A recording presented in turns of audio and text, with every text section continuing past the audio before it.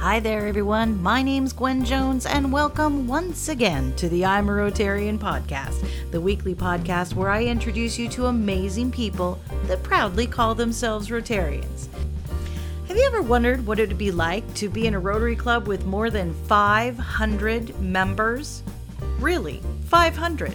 Well, I'm about to introduce you to Molly Carney, a woman who went from a club of 500 members to a respectable club of 40 in just a few years. Now, let me be perfectly clear. This was two separate clubs, not the same one.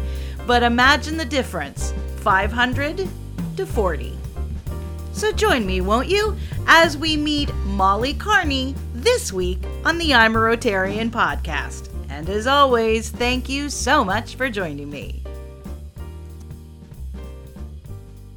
Welcome back to the podcast, everybody. Today, it is my pleasure to introduce Molly Carney to the audience. It's great to have her and her experience not only with our club, but she's been around for a while in some very big clubs. So I'm excited to hear her perspective on all this. Hey, Molly, how you doing?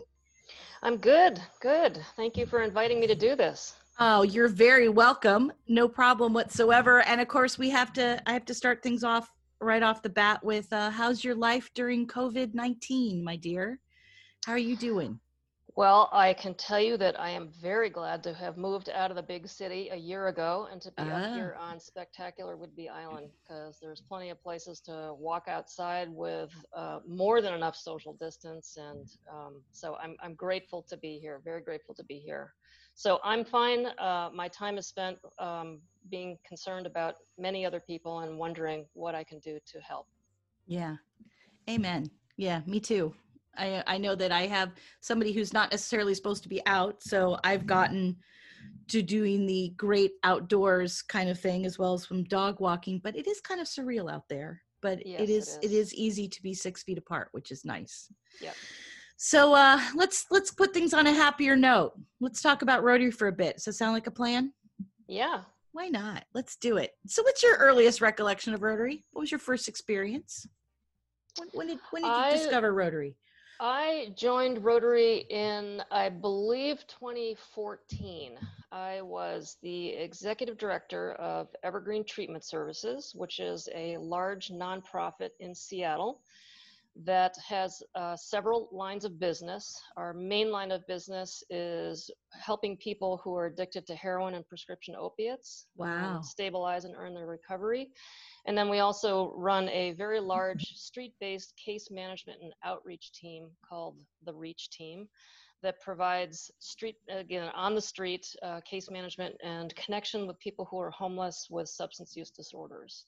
Wow. So I had assumed the executive director position in 2013. And as part of my work in exploring what to do with the organization under my helm, I encountered a lifelong Rotarian who was advising us around starting a philanthropy arm of our organization. And he said, "Oh, you got to join Rotary. Come with me to a meeting." So he had invited me to attend the Seattle 4 Club. And Seattle 4, the 4 means that it is the 4th Rotary Club that was founded. It's a huge club. It has about it's like high society in the Rotary world, I guess, right? Well, it is. No, they're very prideful about being the 4th club. There are about 500 members there. It meets in downtown Seattle. So there are a lot of people who are connected with not only the business community, but elected officials, ambassadors, nonprofits, chiropractors, technical people. I mean, it's an amazing swath of the community in Seattle. Wow. So after attending a couple of meetings, I was like, yeah, I definitely have to join this club, because it was very clear right off the bat that this group of 500 people were very attuned to what was going on in the community, what the needs were, and how to position the club to try to meet some of those needs as best they could.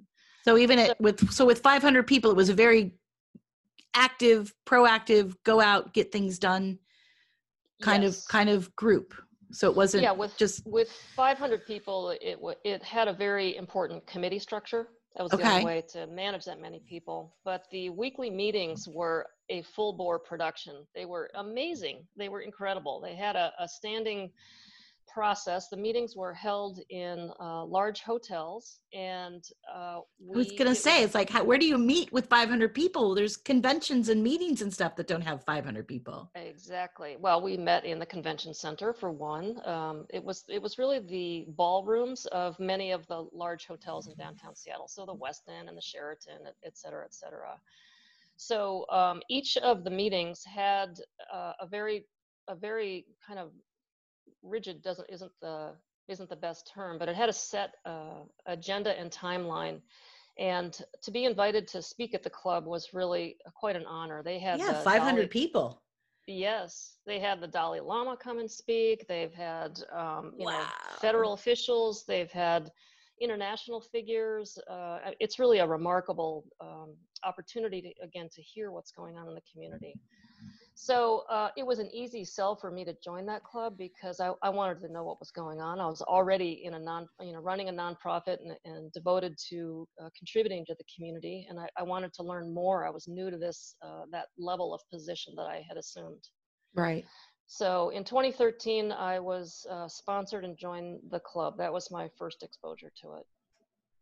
Wow. Well, most of the stories that I get on the podcast is I saw the wheel at the basketball court, or I saw the wheel on it.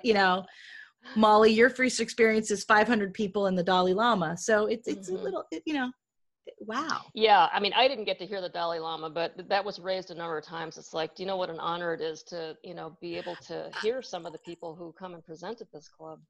Yeah. Gosh. And so they don't have so 4 obviously is still around, obviously. Yes. So they don't have a permanent building. So it was like every single week you got an email saying, it's almost like a speakeasy. So this week we're meeting at the Sheraton, and next week. Although with that size of a group, they had to plan it months in advance. So we Okay. had a schedule, but you could get a text message that day reminding you which hotel that it was going to be in. So it was a lot of fun. And yeah. So the ballrooms themselves had probably, I don't know, 30 or 40, let's see, each table probably holds 10. So probably had 50 tables in it. And you could go around and meet, different people during the half hour of socializing every week. And I just met some incredible people. I mean, so there was still some intimacy. 500 people can still be intimate if it's done well, I guess. Absolutely. Yes. One of the things that they did was to encourage all new members to join a committee, because that's really the only way to kind of get your feet on the ground. Right. Otherwise it could be very intimidating. People. Yeah. Exactly. They also had a special program for first year members that they had a morning version and an afternoon version. So it was once a week. You could attend. They encouraged you to attend, I think, 3 or 4 meetings during the year.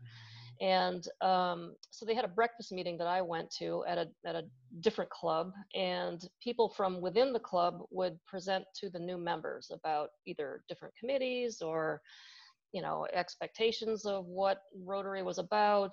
It was a really great, close-knit onboarding process. Wow. To a club that was that large, and also to the organization itself and what it stands for. Amazing. So you kept that intimacy. So I guess the next question being, what made you first want to join Rotary? Well, I don't know. That seems to be like you've already handled that one. Is there anything you can add that made you want? It just made you feel. It sounds like there was intimacy. It sounds like you felt like you were going to be a part of something and not in a mass of something. Well, I honestly, I was a little uncertain joining it, of course. Okay. I mean, this club had a large reputation in the community. I was excited to join it, but am I going to fit in? Who are these people? What exactly do they do, et cetera. So, I mean, it took a little while, but those smaller meetings really helped a lot with a club that was that large. And then, like all Rotary Club meetings, sitting down and introducing yourself to someone, people are remarkably friendly and open and eager to know who you are. And it's a great organization for that. So I met some really fabulous people across a number of different industries and, having different roles in the community. And it was really, it was a tremendous learning experience, well worth the time that it took. These were lunchtime meetings in downtown Seattle. So they actually took, by the time you drive into downtown Seattle, fight Right. for parking, Right. go to the hotel, have an hour and a half meeting. It was about 2.5 hours every week. So as an Wow. executive director, that's a huge commitment, but Yeah. it paid off royally in ways that you will hear as we continue talking today. Wow. Okay. So then any other member of your family in Rotary, or are you the only one? No, I'm it. Do you have brothers, sisters, all that kind of stuff? I No have one? 4 older brothers, and they 4. told me a lot of what to do, but they never told me to join Rotary. 4 older brothers. Yeah. Well, as somebody who knows your husband, boy, talk about it. But you never know what that poor man had to go through to be able to marry you with 4 older brothers. Yeah, Oh my there's some God. stories there, but it's not suitable for family. So what does being a Rotarian mean to you then? Well, one of the things that I cherish about Rotary is, in part of my pitch with people who say, what the heck is Rotary, is I say that it's kind of an umbrella organization. We do a little bit of everything. So we don't just do, one industry or healthcare or food or whatever. Right. We do it all. And the beauty of that is that the club members bring that diversity of interests into the club. So the clubs are rich with information about what's going on in the community for that reason. Right. And as a member, you can both pick what you want to be involved with and potentially encourage or recruit other club members to help out in the same way. Mm-hmm. So somebody who never knew about opioid use disorder, for example, has been a really perfect example of that. Wow. So that's what it's meant to me. Is it's a way to find out what's going on in the community on a humanitarian level, and to participate in that in a really meaningful and powerful way. Yeah. Awesome. So what about funny? What about funny? What was one of the, now I know what's kind of funny. Oops, my chat just dinged in everybody. Sorry about that. One thing that I find really interesting is now you've gone from a 500-person club to our 40-person club. Woohoo! Yeah. Which is about the size of one of your committees, I guess. Yes. Yeah. So, what's been a funny memory, either with the big group or the little group? Well, actually, it was the same set of circumstances in both, because I have a distinct memory from the Seattle Club around this, and another one actually involving you, Gwen Jones, from the Rotary Club. But it's when something goes haywire during the meeting itself. Mm-hmm. In the Seattle 4 Club, it was this room full of probably 450 people, and the president was up there, and the speaker hadn't shown up yet. So he had to start ad-libbing. It's like, what am I gonna do? And finally he looked out the audience, he goes, I'm dying up here, will somebody help me out? So the microphone started circulating in the audience, and people were telling hysterical jokes. Oh, that's great. Yeah, and in the Rotary Club of Whidbey West Side, it was a similar event where something happened, things got delayed, and a piano and song broke out that was just hysterical. That's right. I think Doug and I started, singing something, it was probably the same type of thing. It was like, something's not working, somebody isn't here. So it's a great example, again, of the talent that also comes to the clubs. People are it's a great group of people. Or it proves we're all a bunch of hams, which also could be one or the other. Could be very well. So what's been your most inspirational experience in Rotary? What's been something that's lasted all these years? Well, as I mentioned, I was the executive director of this large organization. This was at the beginning of the opioid epidemic in the United States, and I was running a program for people addicted to heroin and prescription opiates. And I was tough job. Well, I was concerned. It was a tough job, but I was also I was concerned about, what do you say to people? People say, what do you do? It's like, oh, I work with people who are addicted to heroin.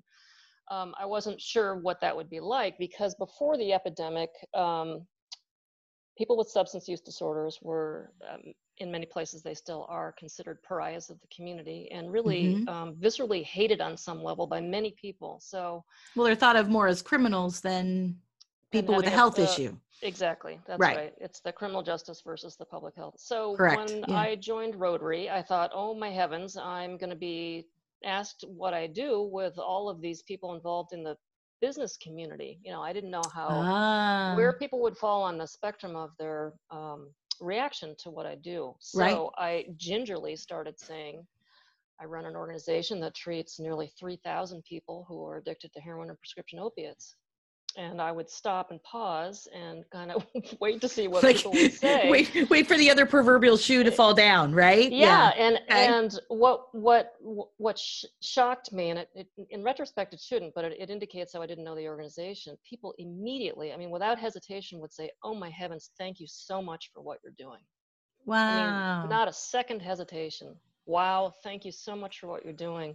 Right. So I mean, that was, for me, that was a very profound experience.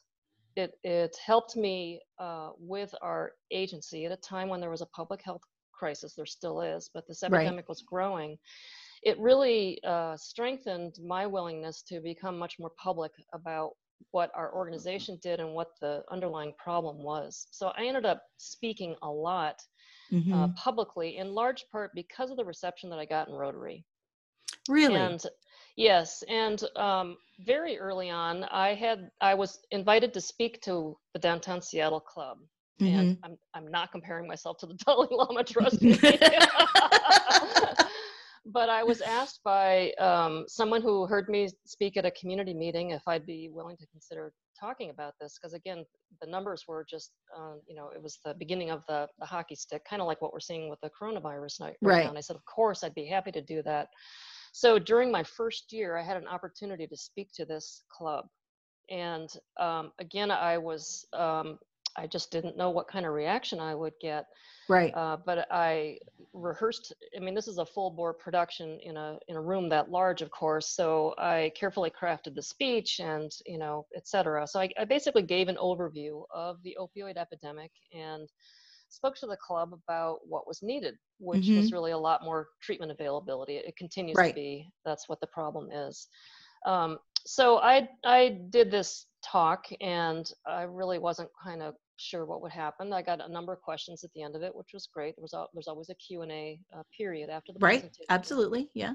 And then over the next several months, I was invited to speak like everywhere. And it was unbelievably helpful, Mm-hmm. not only for our agency, but really to help that community understand the scientific facts behind the opioid epidemic. So, Wow.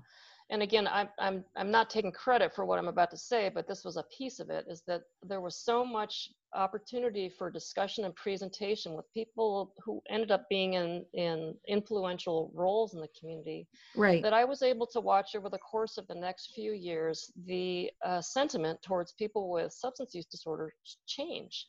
It went Wow. from, oh my heavens, these people are horrible and get Right. away, to Mm-hmm. people really saying, what can we do? Right. Part of that, of course, was that the epidemic was so broad, it was hitting everybody. But people were eager for information about that. So it was a tremendous opportunity, I think, to help the community in Seattle, again, understand what the realities were behind opioid use disorder. And I'm grateful for that. And I know that our clients and patients benefited from that, because opportunities for additional help opened up as a result of that.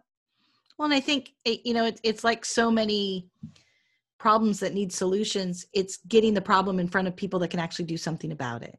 I mean, Right. we get in clusters all the time of people that, talk to each other that are both have the same wants or need. There's nobody in the room that can actually do something with the information. And so it sounds like to me, those in that room of those 500 people, there were people in there that actually could add something to the situation. And so it wasn't just to commiserate, it was actually to go forward. So awesome.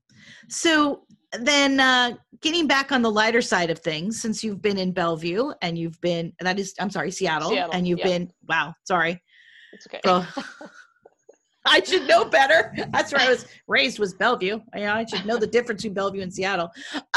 So then, well, what's your favorite pin? You got to have a Rotary pin or two since your days. I have a few Rotary pins. Okay. I really like just the basic Rotary pin. You're a classic. Aren't I though?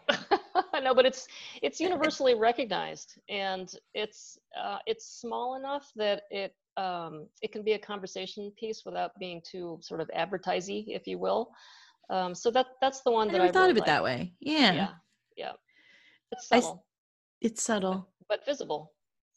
I have a friend of mine, Lynn, who has one that's just like microscopically small, and it's on a magnet, and she can put it in just like these, like just on the collar of her t-shirt or something like that. And it's one of those things that it's like subtle.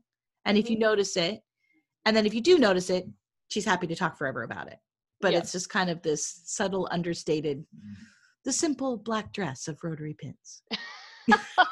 Exactly. All right, so let's get into the philosophical type of things. Oh, look, there's some light on me now. I can see myself.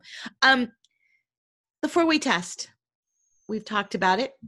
It's now there's literally a book being written about it. All this kind of stuff. What does the four-way test mean to you, and how do you use it in your life? The four-way test has really been how I've operated my life anyway, and I think that honestly, that's one of the things that drew me to the organization. I mean, who I am is defined by fairness and Mm-hmm. giving. I mean, the job that I did, I think is evidence of that. So the four-way test for me articulates pro-social behaviors that I deeply believe in, and kind of codify, if you will, reasons for staying connected and staying generous, even in the face of what may appear to be, difficult circumstances like what we're in right now with coronavirus. Right. Um, so for me, it's really about community rather than individuals. And Okay. that is, I think, an extremely important way for us to work our way out of some of the divisiveness that this country finds itself in right now. Thinking about community first. So then service above self, that's the motto. So we've got that four-way test, but then service above self is supposed to link onto that. What do you think that means to you? Well, I think it's the same issue. It's about community first, individual second. So what can I do to help rather than what's in it for me? Okay. Yeah. It's funny, there's been, to these particular questions, there's been these long, almost soliloquies of the four-way test and how I add it in my life, and these very almost philosophical discussions I've had with guests, and other people are like yourself, that it's like, look, just the way I run my life. It's pretty Yep. easy. It's like, here's the rules, and it's important to check myself, and if others aren't in that kind of criteria, then I'll check them out the door as well. Mm-hmm, It's like, mm-hmm. yeah, I like it. So, what do you think is sorry, I'm out of schedule. I'm sorry. I heard dingy dings. Was that you? No, I'm sorry. There's phones That's here. okay. I'm just making sure. Hey, we're in the fly of the Zoom world here. I like it, on the fly. So, there's lots of Rotary clubs, and I know this is a question that's going to be fun for you, because I happen to know for a fact you get around, young lady. And I mean that in a Rotary visiting kind of way. So there are clubs all over the world. Where have you gone to, and where would you like to go? Well, I haven't. Where haven't you placed a flag? Well, I've had the honor of being able to give a number of flags, which has been really fun. I haven't been to as many other clubs as I would like to, so that's something that's on my agenda. After I joined Rotary Club, I was running this, crazy busy organization, so I didn't go anywhere. But since I left that position a year ago, I've been able to visit some. They're mostly small clubs that are out there. There's very few that are like the Seattle Four that are that large. Yeah, I was going to say, you kind of started at the mountaintop and then have trickled your way down to other clubs. Yeah. Yeah. But it's really fun. I had the opportunity to go to Hawaii this winter and went to one of the clubs on the Big Island, and it's just, again, the people are just open and friendly immediately. Oh, you're from another club? I mean, that happened to me when I walked into the Rotary Club of Whidbey Westside as well. Oh, welcome. It's so great to see you. So, so I've been able to visit a few clubs domestically. What I'd really like to do is go to some international clubs and just see what that's like. I So haven't when done we're that. all allowed to travel again, what international club Yes. do you want to go see? Shoot, any of them in a non-English speaking country, I think would be interesting. I haven't been to even any in Canada yet. I'd love to go to some in Canada. I mean, that's not. Come on, girl. That's I like know, 2.5 hours away. I know. I'm kind of boring in my life. It's like, you're retired now. That should be a given. But well, and what's such a bummer is that we were all supposed to go to Harrison Hot Springs here, like within a couple of weeks. So, Canada, to my knowledge, is not going anywhere. So yes, it'll be there. So from Canada to around the world, what do you think the impression is of Rotary? What do you think people think Rotary is? What's the impression out there of us? I can only share what my impression was before I got to know the organization, which is good place to start. Yeah, I thought it was a bunch of old white men sitting around, visiting. Sorry to be kind of candid about that, but that was what I thought.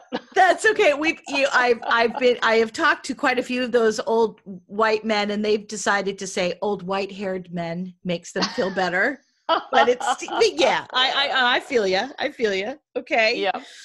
So I think one of the great things that's happening right now with what Rotary is its efforts to diversify. Yes. In many, many ways, with women, with communities of color, with younger people, and with that happening, this is going to be an incredible organization. It really can. An incredible organization.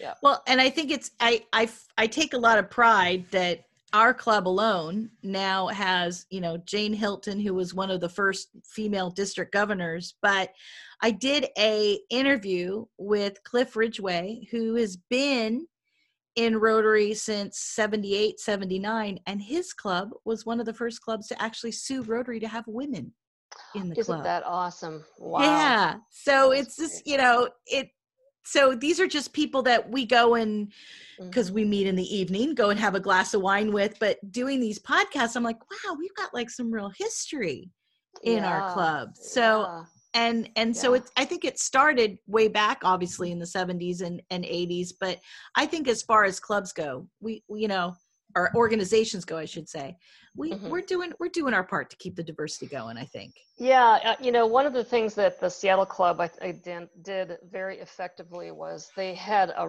really active Rotaract club. And it was just a feeder of young people, recent college graduates who would come, and they were, tech workers working in downtown Seattle, and they just came right into the club, and they had so much energy and so much, they had so much to contribute. It was everything from technological expertise to creative ideas to, so they didn't have to turn around and teach people Zoom all week. Right, in this in this new age of Zoom. you had lots of IT guys and gals available. Definitely. Oh my God. So how do you think Rotary is different today than when you joined? I think the explicit focus on diversification of club members, that's how I think it's different. Okay. Are we there yet? No, we're not there yet. Are we making progress? Yes, we are. And it's just become a more open point of discussion in the clubs, at the club level and at the organization level. And it has to happen if this organization is going to remain relevant and help with the national and international issues that we are all facing. Things like climate change or water, sanitation, food. Those, medical care. I would, and on the environmental tone, I would say I'm a big person on trying to find the good in all situations.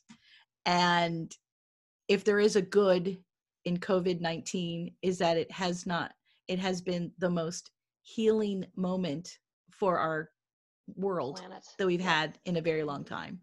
Yeah. I know people are out of work, and I know these are very scary times, but if, the earth is speaking to us in a simple way by saying, thank you for the fresh air, thank you for giving us a few moments to kind of clean some of this stuff up. So, maybe it's maybe I'm just being too, naive and simple, but to be able to see all the way out into the islands there, looking out at in LA, you can see all the way out to Catalina Island, and you can see all the way into the mountains. Yeah. Our Well, beautiful Cascades have been breathtaking lately. Yes, they have. They have. I appreciate the organization's focus on health generally, which includes climate, but also again water, sanitation, and just human well-being, food, those kinds of things. When it all comes down to it, food, shelter, clothing, is what everybody wants for themselves and their kids. Be red, blue. That's right. Eagle, Kiwanis. It's really kind of the basics. Yeah. So, where do you think Rotary can grow in the future then? What do you think could make us bigger, better, stronger, all that good stuff? Well, I think the diversification trajectory can get us to the place where we can become even more relevant than we are now. I mean, Rotary's role in polio eradication has been incredibly profound. We could do that with other causes as well. Right. If we have enough members and if we have enough infrastructure to support those kinds of activities. Right. I mean, climate change is going to be huge certainly for the rest of our lives and for who knows how many generations thereafter. I would love to see Rotary get involved in climate change. Would love to see that. Yeah. You would. Yeah, I'd like it. I mean, we're supposedly that close to this whole polio thing. Let's see what we can do. Yeah, let's. So you're sitting around somewhere and somebody's noticed that little pin. I have my pin on somewhere. There it is. Okay. And ask you about Rotary. What's your elevator speech? What do you tell somebody why that's, hey, my name's Gwen. Why would I want to be in Rotary? Why does somebody want to be in Rotary? Yeah, my elevator pitch is Rotary is a service organization that doesn't focus on any one thing in the community, but rather it's umbrella in its structure and addresses a variety of community needs. In addition, the club not only does things in the community like, name your project, cleaning up the local elementary school grounds, or helping the senior resources deliver food, or a fundraiser that they need assistance with, etc. But we can also contribute in a meaningful way, like this club just did this week with what's going on in the community. So. Right. Gwen, that we were able to, because of the coronavirus shutdown that's happened, we as a club decided to reallocate some of our local project funds that had been earmarked for, I think, 6 different projects, but were basically in park because none of us can do anything. We reallocated those funds for 2 food organizations and 1 shelter organization, if you will, in the community. So we were able to contribute $40,000 directly to 3 nonprofits that are helping people make sure they have enough food given what's happened with unemployment, and also to help with bill deferral with things like electricity bills and heat and those kinds of things. So, and I think that's something. Yeah, I was going to say, and I think that's something that people are going to.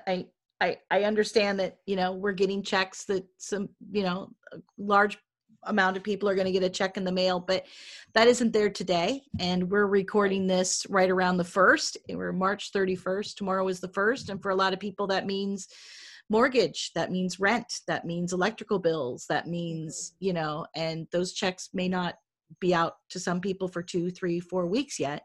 So that part, I think, is the next one in line. And food, shelter, clothing. So I think we're working on food, but I think shelter is one that's going to sneak up on us, I think, very soon. Yeah. So as part of my elevator pitch, that's really what I say. And then I also say it's a great place to meet like-minded people who are concerned about the community and who want to give. So if that's your shtick, this is your organization. That's a pretty good shtick. Yeah, exactly. If you would like to do something that will, I often say that when people come up to me and say, why are you in Rotary? I'm like, because I never have to question if I'm doing enough or doing my part. Never. Oh, that's nicely said. Yeah. I never have to question it. And, we as a group did have our first big Zoom meeting. So there we are. It was great to see everybody else's face, but it was also great to know that we may have been in our own little isolation chambers, but as a group, we were still doing stuff. as a group, we're still out there doing stuff. Mm-hmm. Just a new technological way of doing things. Any last thoughts, Miss Molly? I don't think so. I mean, words? I appreciate you putting these stories together, because I think I imagine that it's a great way for people who don't know much about Rotary to get a glimpse under the hood, so absolutely. to speak, about who we are and what we do and why. Mm-hmm. So, no, I've told you my story, and Rotary has really been incredibly helpful to an organization that I worked with in ways that I never anticipated. And moving into a new community, it's been a tremendous way to meet new people and to make new friends and to find out what's going on in a new location. So I'm all in. Yay. Well, you're my friend, Molly. So thank you for... And you mine. Thank you so much for doing the podcast. And I guess I'll see you on Zoom next week for our meeting, yes? Sounds good. Thanks, Gwen. You bet. Wow. Somehow, 500 people seemed downright intimate once you broke it all down. Thank you so much, Molly, for joining me and telling us your wonderful adventures from 500 to 40 and everywhere in between. Those 10 questions made 11 because of COVID-19 are always a lot of fun, and it was great to hear your perspective on them. Well, podcast land, looks like we've come to the end of this show, so the usual commercial, if you don't mind. If you like this podcast, please tell a friend. They can get it anywhere they get their podcasts. Go there, subscribe, download, rate us, all that good stuff. Every time you rate us, remember, that makes it easier for the next person to find our podcast. Also, I am always on the hunt of a new Rotarian to interview and to give my questions to. So if you've got a Rotarian that I should know about, please let me know. It's an easy email, rotarianpod, all one word, at gmail.com. rotarianpod@gmail.com. I do answer all my emails, maybe not as fast as I should, but I'll definitely get back to you. Okay then, that's about it for this week. So until next week, take care of yourself and the world around you, and I'll hear you next time on the I'm a Rotarian podcast. Have a wonderful week, everybody.